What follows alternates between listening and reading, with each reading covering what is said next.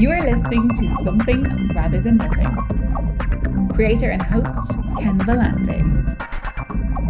Editor and producer, Peter Bauer.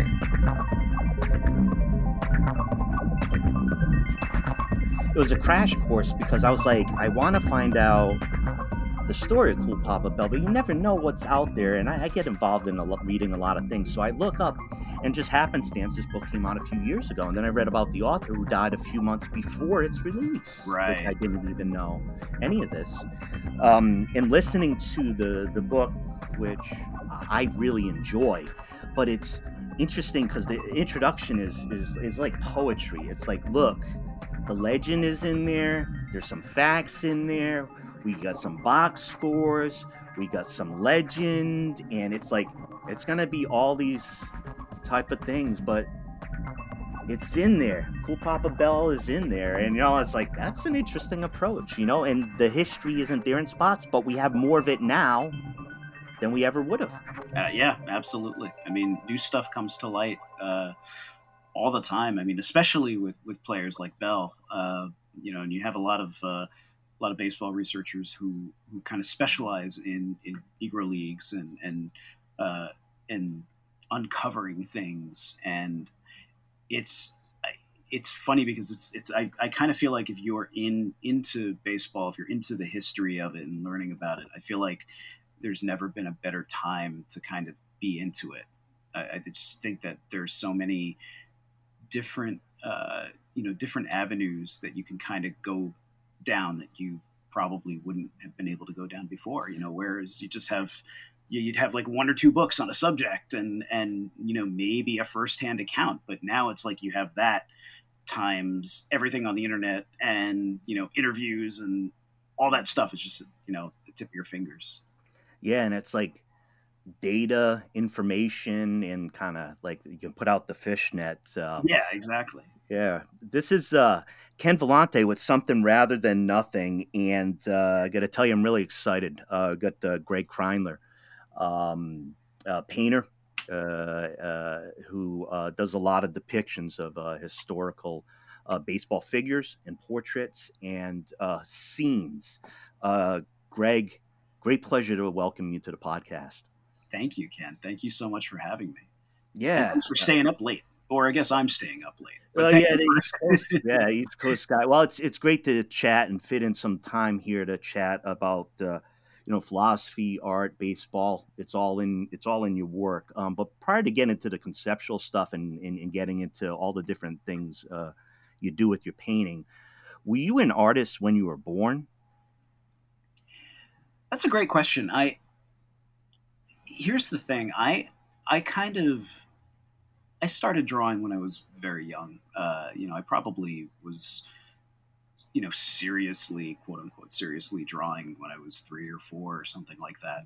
And I think I always kind of had I hesitate to use the word talent, but there was, a little bit of a talent or a gift there that I guess kind of just gave me more of a natural proclivity to drawing.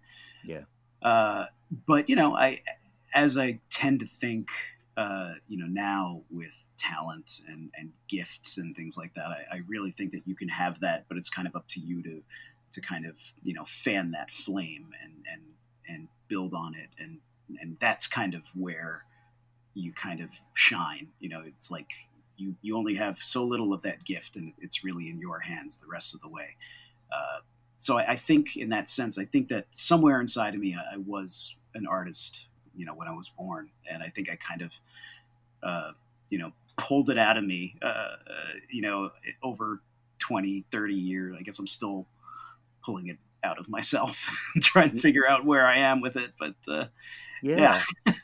Yeah, we on podcasts recently. I mean, there's certain themes that have come up, and some of them have to do about kind of history or coming from artists or not having a history or connection to art and how you develop.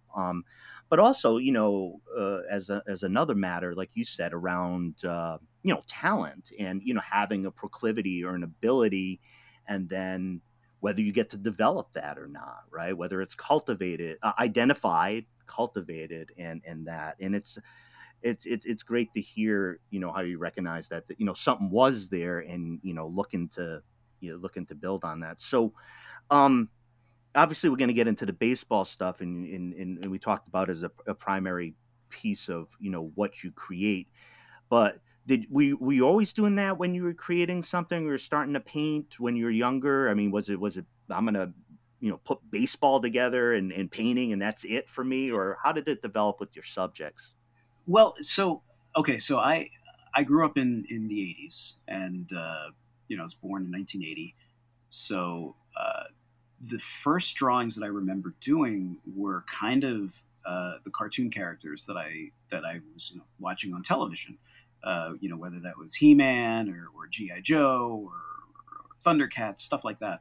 I remember my parents literally taping some of the episodes off of the television, and I would kind of play them back over and over again, and I would kind of pause them, at this spot where you just had a nice portrait of He-Man, or maybe him doing this heroic pose, and I would just sit in front of the television and I would draw, and you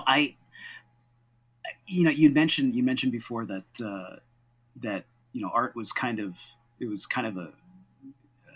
cultivated. I'm really lucky in the sense that I have two parents who were always very supportive of that. They're always supportive of me being an artist or me drawing. They took my brother and I to museums all the time, and like Broadway shows. It's like we were getting cultured, and a lot of my friends weren't getting those same kinds of experiences that we were. So I'm very lucky in that sense. But the baseball thing, it started a couple of years later, I think. When I was 5 or 6 or so, I discovered what was left of my father's baseball card collection. So he was born in 1944 and grew up in New York City, and he was collecting he was collecting baseball cards, I guess, in the late 40s, early 50s. And these were kind of like, the Bowman and Topps issues of the day. And each card, I'd say maybe not each card, but for the most part, those sets were illustrated. They weren't necessarily done from photography. So I think when I discovered some of his baseball cards, I guess I noticed that. I noticed that, let's say, the cards he had from the 40s or 50s or whatever were different from the cards he had, from the 80s. Like, these were drawn, these were illustrated, these were painted. So I think subconsciously something kind of clicked, and I thought that it was something that I could do, not as a vocation, not as a job, not as a career, but maybe I could draw Mickey Mantle, for my dad, because he loves Mickey Mantle. And I'd get like the proverbial pat on the head. Good job, son. So I did that for a bit, and still kind of just getting a little bit older and into different things. I kind of I went through puberty and got into comic books and got really weird around girls, and all of a sudden I'm like this kid who is not necessarily drawing all the time, but is kind of known for being an artist, for being a draftsman. Right. And I guess at the time I kind of figured I would do something as a career with it. I just didn't know what. And that was when I kind of learned about being an illustrator. I specifically kind of gravitated towards being a science fiction and fantasy book cover illustrator, because I've kind of always been in love with those are great. With that stuff. Yeah, like that visual storytelling. It just, the look of that, it's just right in my wheelhouse. And I went to the School of Visual Arts in Manhattan for college, and that was kind of like, that was where I was going to go. But a couple of years into it, I was working my butt off, and it just, at some point I just realized that I didn't love doing that kind of subject matter. It didn't tug on my heartstrings the way that I thought it should, and everything kind of just became more of a struggle. Became more of a struggle to do those paintings and to do that kind of work. So I floundered for a bit. I still kind of worked on my technical chops, so to speak, and here I am, senior year of school, and I don't really know exactly what I'm going to do when I graduate, because I don't want to be a science fiction fantasy book cover illustrator anymore. I don't know what I want to paint. Mm-hmm. So I'm in class one day. This is kind of like my general portfolio class, and the teacher gives an assignment to everyone in the class to illustrate a relationship. And for whatever reason, the first thing that I thought of was the relationship between a batter and a pitcher. And, all of a sudden, it's kind of like I went back to being a young kid again, looking at my father's baseball cards. And I ended up, getting involved with research and thinking, okay, let's make a painting of Mickey Mantle for my dad. It'll be just like it was when I was a young kid. And I made this painting, and I absolutely loved it. I loved everything about it. Not the painting itself. I mean, I was happy with the painting, but the process of doing it, the research that went into it, like everything.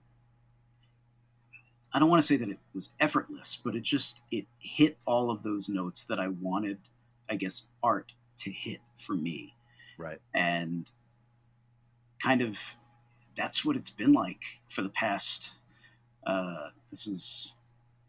this was 2002 that I did that painting at SVA, and basically I've been doing it since then. It's just been baseball. It's like that was kind of like the turning point where I realized that baseball is kind of where my heart is, and that's where I want to be. Yeah.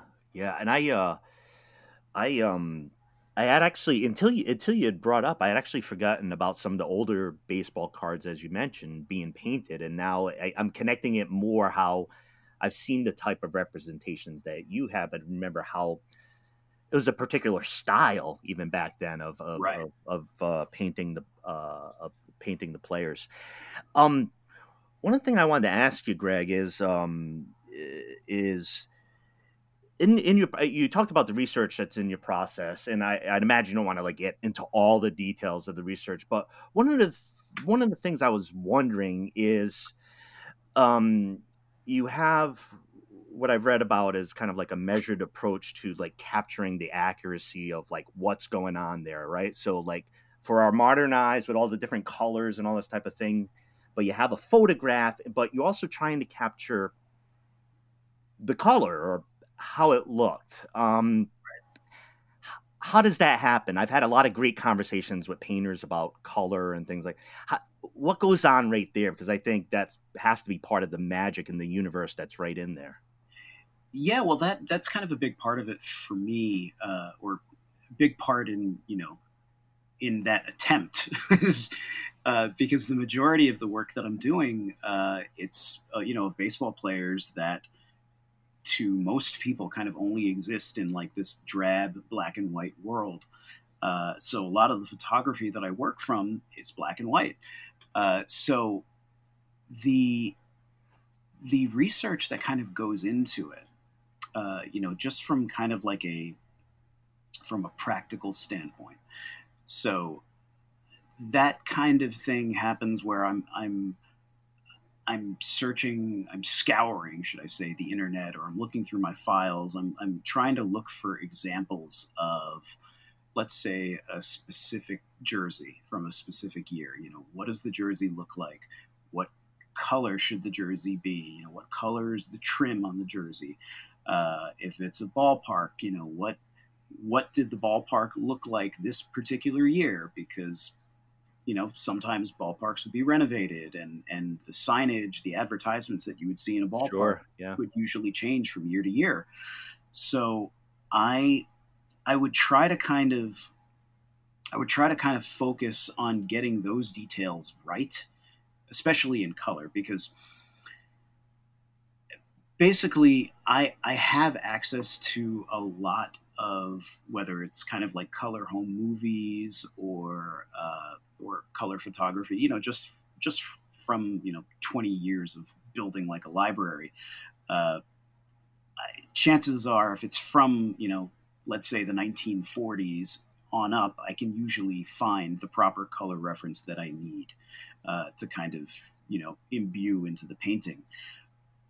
But it kind of goes beyond that, in that I'm trying to kind of recreate a scene, and I'm in doing so, not only do I need things to kind of be historically accurate with colors, but I have to kind of be aware of what I guess what is affecting these colors.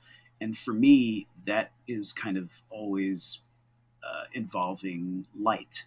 So I have to kind of be conscious of how the light is going to affect the colors of these things in the particular piece that I'm making. So, a sign might look complete, like a yellow, red, and blue sign might look completely different. If it has sun shining on it than it would say on kind of like an overcast day.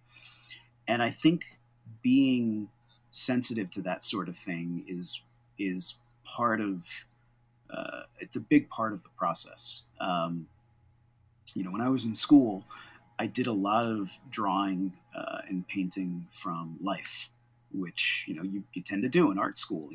Drawing and painting from a model all the time, or drawing and painting outside. And when I was doing it, I it's kind of like I was doing it because I'm in a class and I'm trying to kind of just become a better painter, and I'm trying to learn how to paint, quote unquote, realistically. Mm-hmm. But what I realize now is that I was kind of learning, I guess, why I was painting these things the way I was painting them, or why they looked the way that they looked. Why is painting a model that is being illuminated by like northern light, why is that different than painting a model that's being illuminated by sun, whatever? Right. So I had to take that kind of thinking and put that into the baseball stuff. So it's kind of like a mishmash of all of that, with being accurate to the moment, getting the light right, getting the weather right, getting the temperature right, but also making sure that the colors of a particular jersey or scene or whatever are accurate to what actually existed.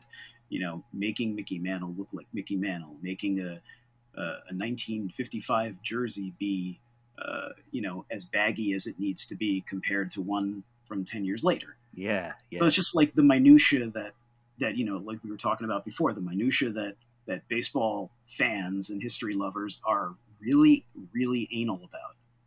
Yeah, it's like you can't get enough of the information and more, the rest of the story. Hey, right. Greg, I want so I mentioned you, James Cool Papa Bell at the Negro League's my favorite player. He's also a player who I never saw play. I've read about, and I've read the legends. I've heard the stories, all these different sources. And so I see your painting of James Cool Papa Bell, and your connection to these depictions in the Negro Leagues, and I am floored. It's an amazing piece, and I say, thank you. What? You're welcome. I say, what a work of art.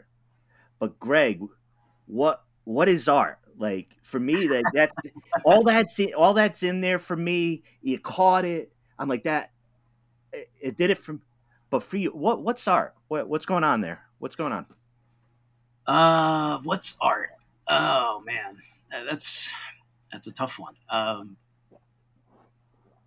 It's like I never really thought about what art was, or what art really meant to me. I never was really able to kind of articulate it. But I think with the kind of work that I do, I'm trying to kind of communicate with people who are, who are viewing the works, and I'm trying to kind of, this sounds corny, but it's true. I'm trying to elicit, an emotional response. So, I want the person to think of their, mother and father, bringing them to a game when they were 5, or, to think of, what life was like in the 60s, or whatever.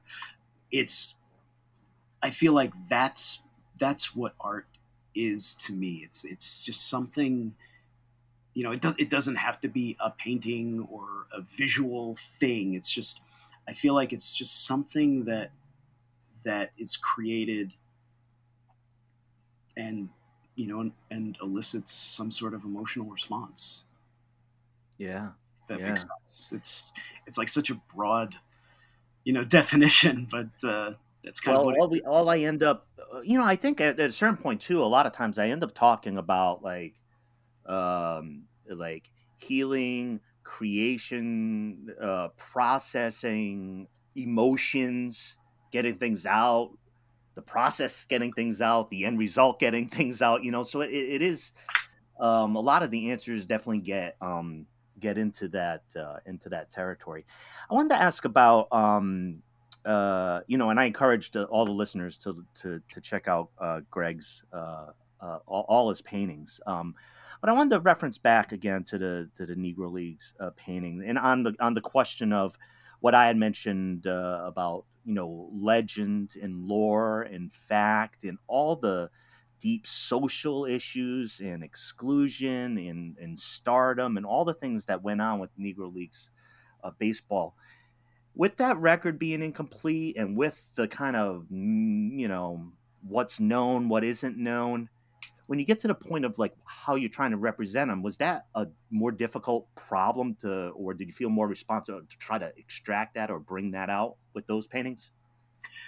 Well, you know what? I'm lucky in that I kind of knew where I was going with those paintings. I mean, all of them, they were commissioned by a collector who's actually based out in the Pacific Northwest, in Seattle, who he's a huge baseball fan, and he's very much into the Negro Leagues and Latin American leagues and whatnot. And it was really because of him that I took on that project. But I think what I set out to do when I first started painting these players, not Negro Leaguers specifically, but I just mean painting baseball players to begin with. I was always really concerned with depicting them in an honest way, and the whole idea, that you mentioned that we talked about a little bit with myth and legend in baseball. I do appreciate that is there, but that's not really the kind of stuff that I want to depict. So in a way, I like giving the viewer the opportunity to kind of to come to their own conclusion about the player. So I don't want to like take any of my whatever nonsense I have going on in my head and make a work of art or whatever that reflects that. So there's this story. I don't know if you've ever heard it, but this had a profound effect on me and kind of how I do this stuff. It's about Red Barber, and when Red Barber was told by Branch Rickey, I think it was in 1940, might have been in 47, or it might have been in 45 when Robinson was actually signed by the organization. I don't remember. But anyway, Branch Rickey told Red Barber that Robinson was coming. And, Red Barber was, the play-by-play announcer for the Dodgers. So he was going to be talking about Robinson. And Red Barber, he grew up in the South. He went to like segregated schools, and you could say that he was kind of, uh, I don't want to say that he was a bigot, but he was a product of his time, and he probably had misgivings about Mm-hmm. Robinson coming over and kind of integrating the game, and he kind of had a hard time with that in the beginning. He had a hard time with, I guess, being okay with the fact that he was going to be talking about Robinson. And he tells this story about recalling his first World Series that he covered, which was in 1935, and he, along with all of the other newspapermen and announcers that were covering the thing, they get called into the office by Kennesaw Mountain Landis, who was the commissioner at the time, Sure. and Landis is saying, that your job here is to report. If somebody makes a bad play, then you are to talk about the play. You're not supposed to give your opinion about it, and saying that this player made a dumb decision or boneheaded play or whatever.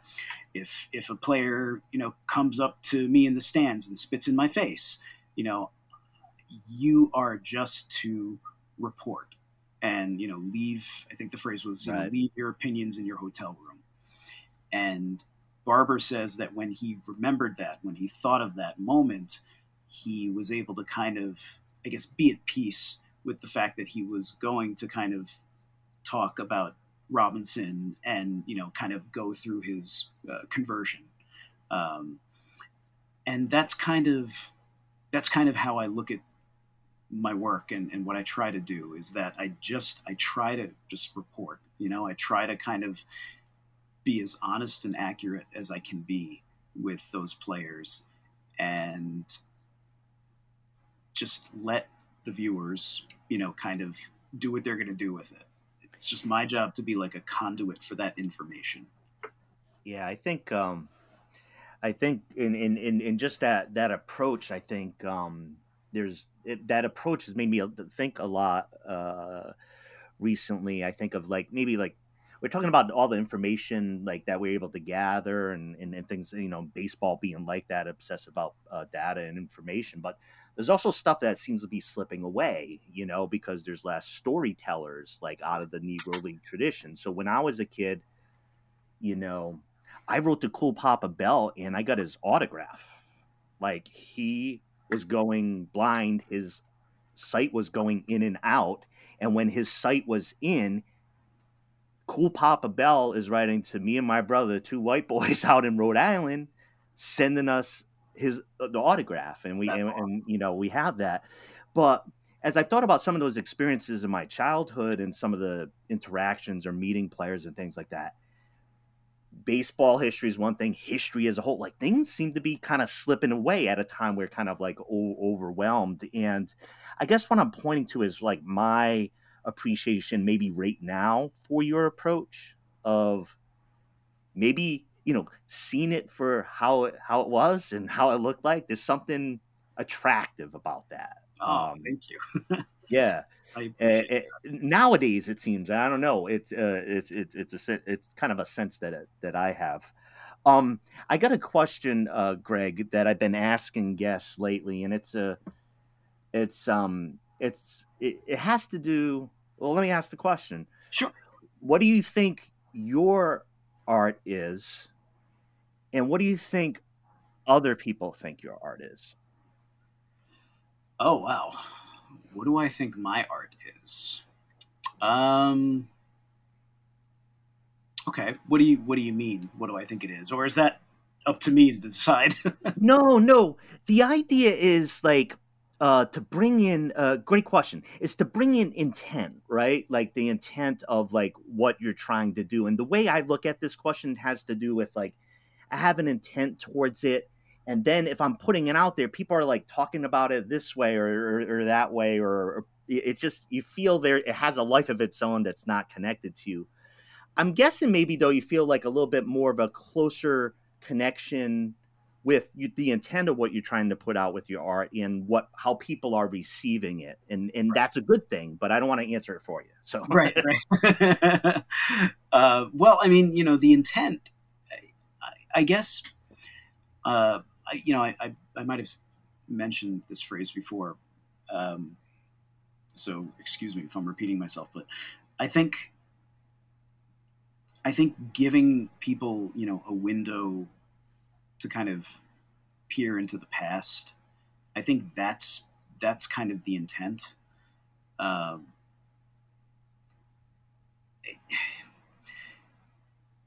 From what people tell me, or from what I see, on social, or I guess, people who are into my work enough where they want to, hang it in their homes if they want to own it.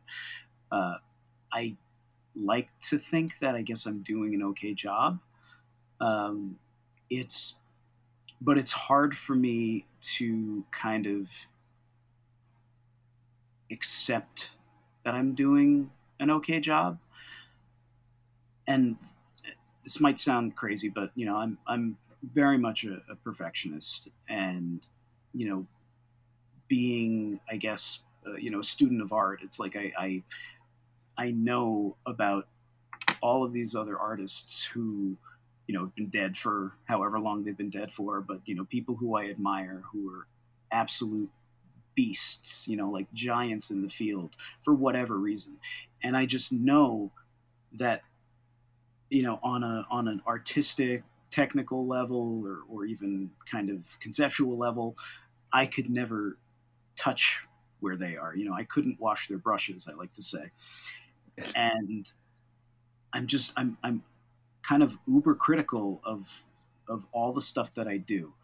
And I always kind of want to get better, and I always try to get better, but still it's like the end result,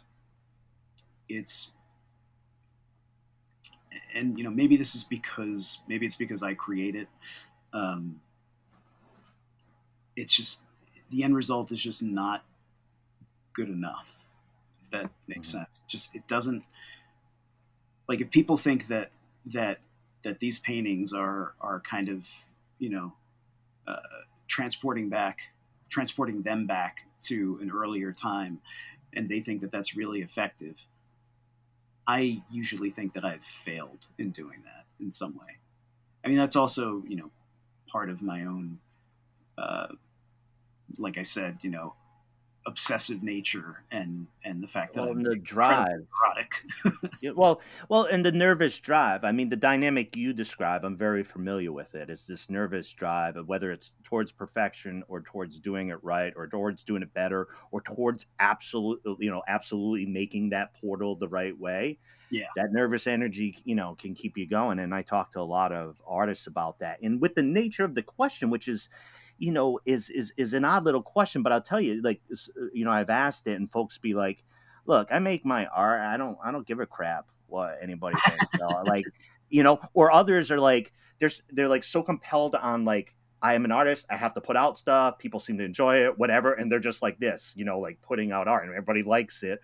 And other folks could be like, here's what I'm trying to do, and I haven't talked to one person in 5 years who understood at all what and so I think it's also in a certain sense not to problematize, but also recognize that you put something out there, then you get kind of giving it away a little bit, and people start to Well, yeah, I mean, you're giving, it's like you're giving people a part of yourself, in a way, and it's so weird, being an artist, or just being a creative, or whatever, because everybody just has a different way of doing whatever it is that they're doing, and everybody thinks of it differently than the other person. And for me, it's like, I love doing what I'm doing. I love doing these paintings of baseball players. It's my passion. It's what I have to do it. Like, when I don't do it, I know that things aren't right, and I feel like a failure or whatever. It's like, I feel good when I'm working. Yeah. But at the same time, I'm also like, oh God, this painting is garbage, because it doesn't look like a Rockwell, or it doesn't look like, a John Singer Sargent painting or whatever. And sometimes, you mentioned the thing about like not, being able to talk about it to anyone for 5 years. Sometimes I feel the same thing because I don't, I have a few artist friends, but I don't have many. And it's like when I get to, hang out with them, I feel like we get to speak a language that I can't speak with other people. Sure. So you get to flesh things out with them. You get to talk about, qualities of this pigment in this brand of oil paint as opposed to the same pigment in another brand of oil paint. Right. And, and they understand that. They understand those issues. Yeah, man, just being an artist. They understand those issues, right? Yeah, it's like these are really hard things. Like, oh man, this yellow ochre when you tint it up with white, it's just too warm. I needed a different brand. Do you have a yellow ochre that cools down more when you tint it up? It's just stuff like that just kind of runs through my head all the time. Hey, Greg, I wanted to ask you. I wanted to ask you the big question, because I want to make sure I don't forget to ask it. Which is just, why is there something rather than nothing, or is baseball a game of something, or baseball is a game of nothing? I don't know. Oh man, wow, that's a really hard question too. I mean, the game, baseball is it. It's us. It's humans. It's us doing what we do, playing games. I mean, the idea of playing a game with a ball or a bat and a ball has been around, since at least ancient Egyptian times. It's it's like, for some people it's kind of a life and death, or life or death thing, but at the same time it's just a game, and in the grand scheme of things it doesn't mean anything. So it's weird. I feel like it can straddle both sides in a way, in that you look at the history of the game and you kind of see how it parallels like the history of our country. You see the parallels of the rise of different cities, and how that mimics the rise of teams in those cities, and the integration of baseball kind of being the precursor to the civil rights movement. The idea of labor, labor disputes, among workers and management, that's a part of baseball too. I guess it's both everything and, again, nothing, because it's the game. Yeah. So. No, I know one of the things I find, and I brought it up in the baseball episodes before, when I have some guests who, are involved in baseball, is, the kind of idea of like the American frustration with the wrong approach of expecting baseball to be like fast or something that it's just not. Yeah. It's structurally not set up to be something that American consumers need right now. But, so there's this tension, but there's also the different type of approach that you might see in Japanese baseball, or a different way of interacting with it, where I've read books about kind of philosophy of like, of Taoism, of like, there is really not that much going on, right? All the downtime, all the hanging out before the game, after game, batting practice, and then, a few moments of this and that, happen. And so it's kind of like how you go to the game and what you expect from it is going to affect your experience, because if you're expecting something, you might not be getting as much something as you wanted. Yeah. And, that's a thing that I think baseball is having a real problem with now. Just as you mentioned, the pace of the game is big turnoff to a lot of people. And, the excitement of, say, football or basketball, that's not baseball. I think baseball is even more exciting than those games, but it's not exciting in the same way. So I think that, yeah, it kind of depends on the person and what it is that they want from the game. And, nowadays, the way that media is disseminated, everything is quick. And it's like a world filled with nothing but sound bites, and baseball is a leisurely game. So it's definitely, doesn't fit, unfortunately. Yeah, maybe that's why it's so exciting, because of those tensions. I find it exciting because of those tensions, because there's tons of baseball history like I don't like, because it's steeped in some highly problematic like American history, and there's other parts that I think are just fantastic, entertaining, what I did when I was a kid, whatever. Right. The stories are intriguing. And for me, with numbers, my head's always calculating numbers, so that attracts people to baseball, because you can figure out batting averages in your head. You know the drill. So Greg, I wanted to have you let the audience know, like, how to come in contact with you, like where to find your stuff. I know I saw depictions of your work, on Instagram, some social media. I know they've been collected in books of sort, but could you tell us about, tell the listeners how to, get in contact, how to find your stuff? Well, I mean, I have a website, which is basically, the main landing point, I guess, for my work, which is just at gregkreindler.com.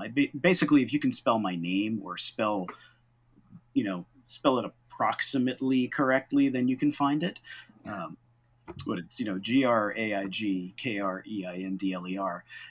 And, if you find me, you can find me on social, pretty much on every major platform, on Instagram and Facebook and Twitter. I haven't gotten into TikTok yet. I don't know if that's going to happen, but there's always a chance. There's always a chance for it to happen. There's always a chance. I won't rule it out.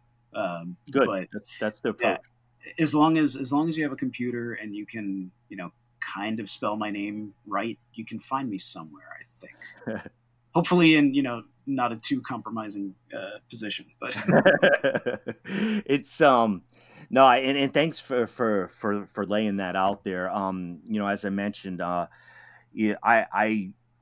saw the paintings you done, and they're striking. They're also connected to a game I love, and players that honestly I asked you the question about the Negro Leagues, players being lifted up, heroes in my head when I was a kid and I read about them, and classic stuff like the Red Sox. I grew up watching the Red Sox, and grew up in Pawtucket, Rhode Island, where the AAA team was. So it was around me a lot. And I just want to tell you, I really appreciate your painting and what you create in your art, but also the ability for me to kind of like connect to it that way for a love of the game that I have, and to, get into that universe, because it's a nice one to go into and spend some time, right? Oh, thank you. Yeah. The goal, I used to say that, like, the goal of connecting baseball and art was kind of, paramount, just the idea that art doesn't necessarily have to be about, elevated subject matter. It doesn't have to be super conceptual. It can just be, a reflection about a reflection of us and what we do. And baseball is something that we do.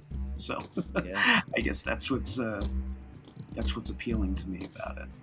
Yeah, I really appreciate that, Greg. It's been an absolute pleasure to chat with you, and I know you've done a lot of great paintings. I'll be strolling, thumbing through a lot of the ones I haven't seen, and look forward to what you the great stuff that you put out.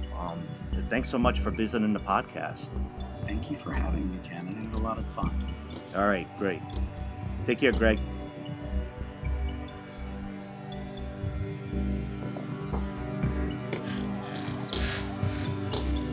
This is Something Rather Than Nothing.